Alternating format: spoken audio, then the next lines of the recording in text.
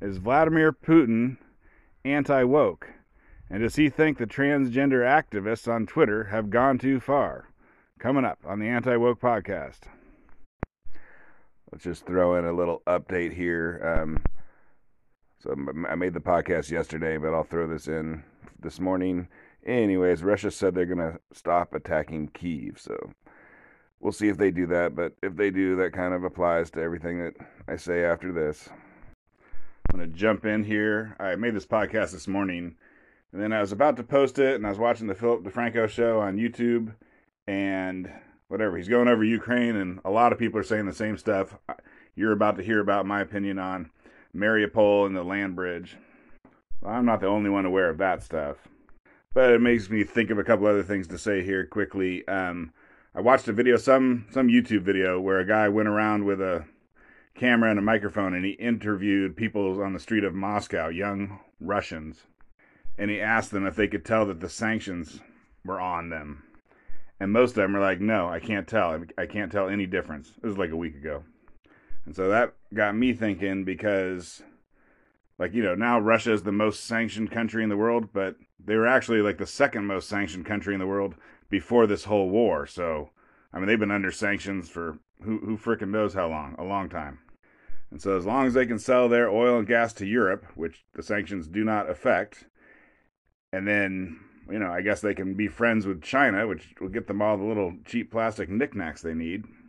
I'm not sure the sanctions from America are really going to matter that much. I mean, I don't think America was being their real buddy-buddy with them before. And now back to the podcast I recorded this morning. Oh, and I guess Putin has had plastic surgery, and apparently plastic surgery is super popular in Moscow, just so you know. Let's talk about Ukraine, Russia. I wasn't going to, but I'm listening to the new Bill Maher real-time podcast, and he's got a Russia expert on there, and she tells a Russian joke, like from the Soviet Union days joke. And it's funny, so whatever. I guess we'll talk about Russia and Ukraine, just so I can tell this joke. Or actually, let's do the clip. That'll be better. The system didn't work. Not everybody. They didn't know the system didn't work? Communism? I think some people know. I think that. Remember the old joke? We pretend to work, they pretend to pay us? Oh, I know some other jokes. That was... dirty jokes? Something that would amuse us? Do you want to hear it? Yeah, love to. So, what doesn't fit in your ass and doesn't buzz?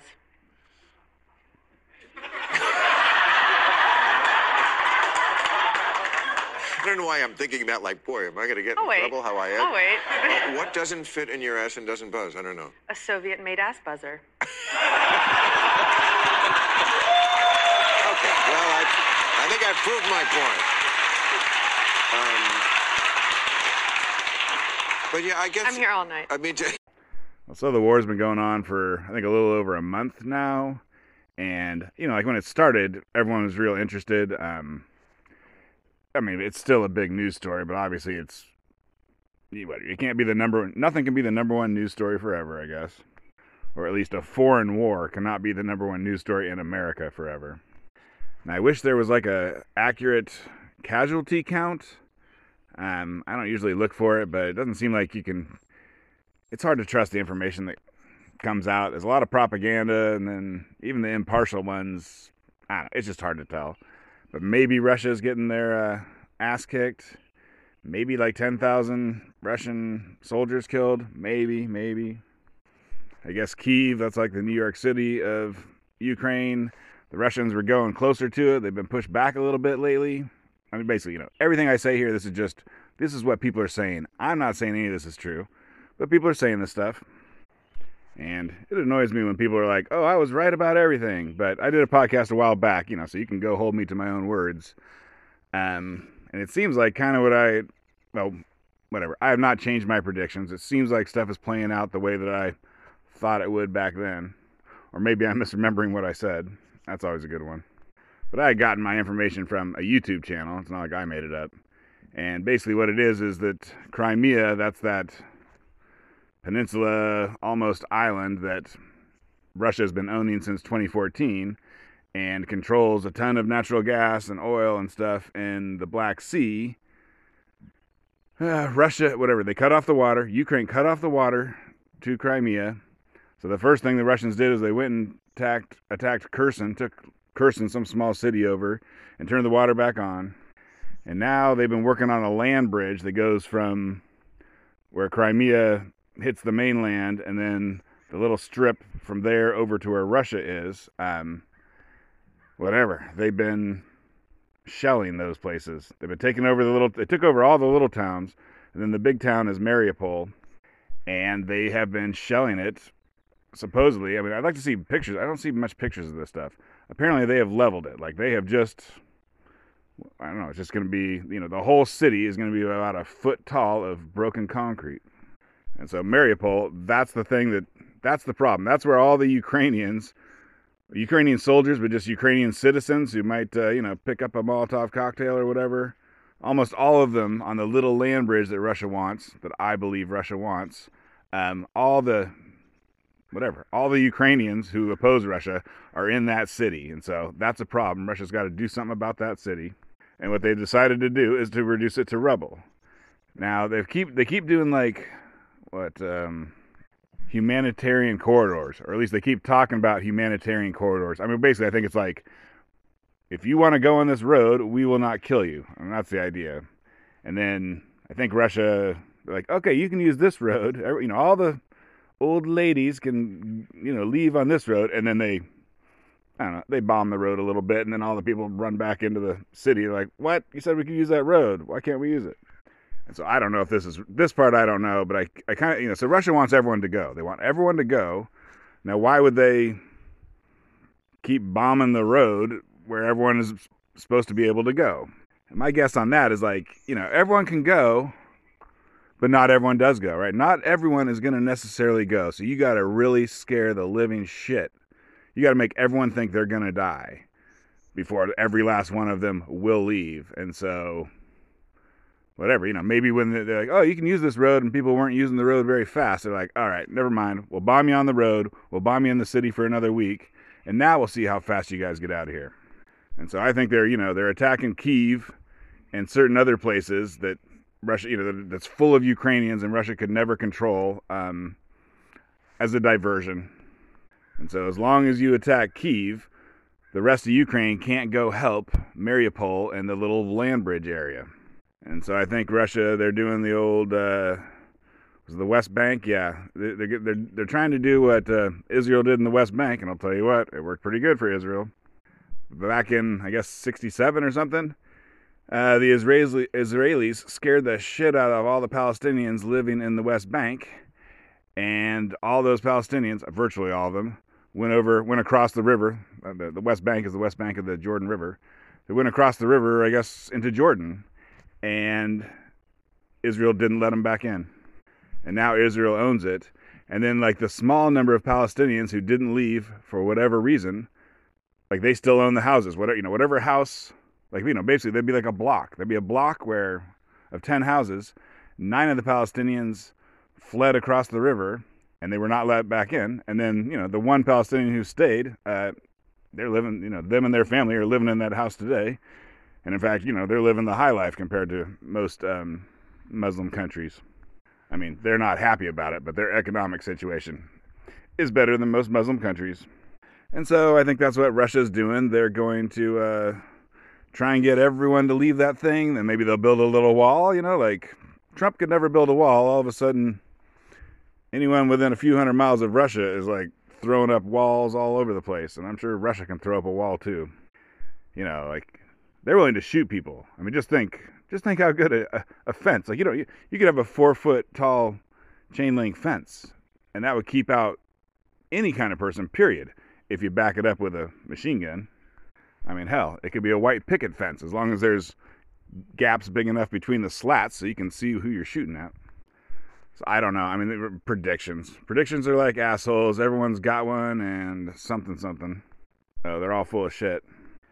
But I think that, is this war going to be like, Vietnam? What'd that go on? 10 years?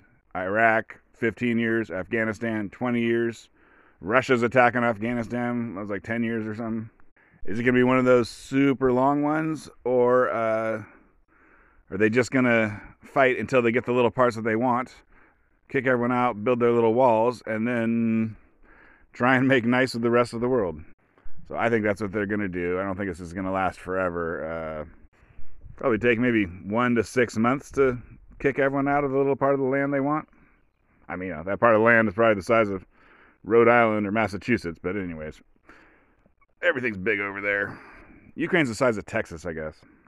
Anyway, so there's my predictions. They got to own that land bridge, and however long it takes them to get that locked down, and I don't think it'll be too long, and then the thing will kind of be over.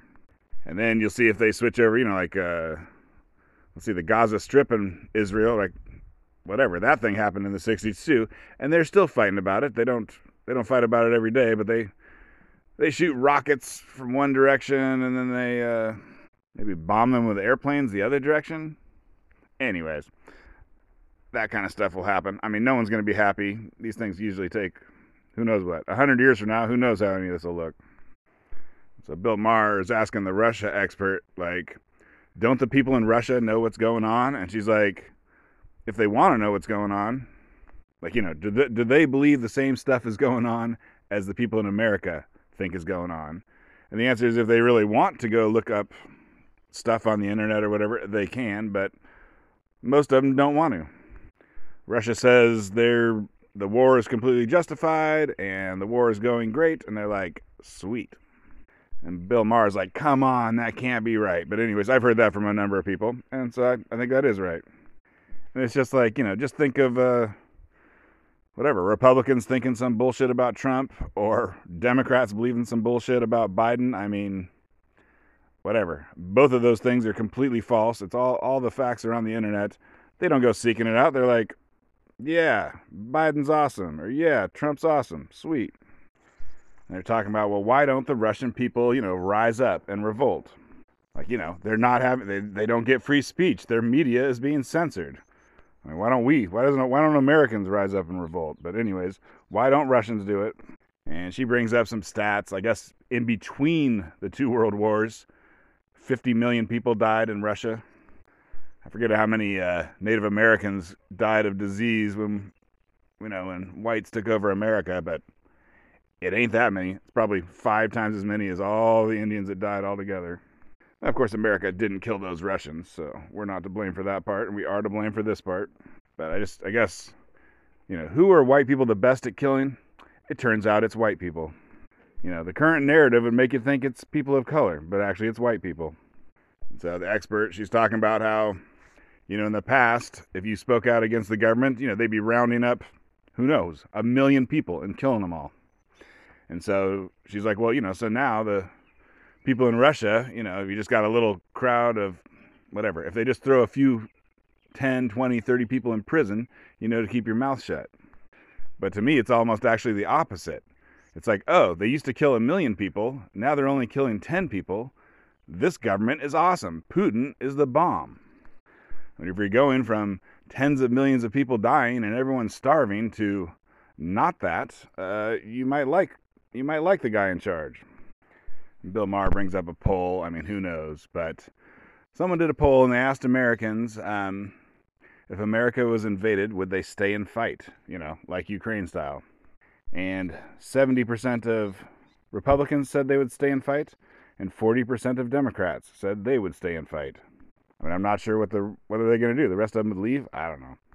I guess actually I would leave. Like if I was in Ukraine, I'd be like, I'm transgender. Put me on the women and children train. I am out of here. But, makes you wonder. I don't know. The Democrats are like, America is too systemically racist. I'm not going to fight for it. Or I don't know what. Who knows? That would be the anti-woke interpretation. I'm not saying it's the right one. And they didn't break it down by immigrants, as far as I know. But I bet you people who moved to America would be willing to stay and fight more than people who've been here a long time. They're like, I've seen actual racism in my home country. You don't know what the hell you're talking about. This thing is worth fighting for. My kid's getting a good education, and I got a roof over my head. And so it was kind of funny the other day. Putin gave a speech, and he said the West was trying to cancel Russia. Like, he gave a speech about cancel culture.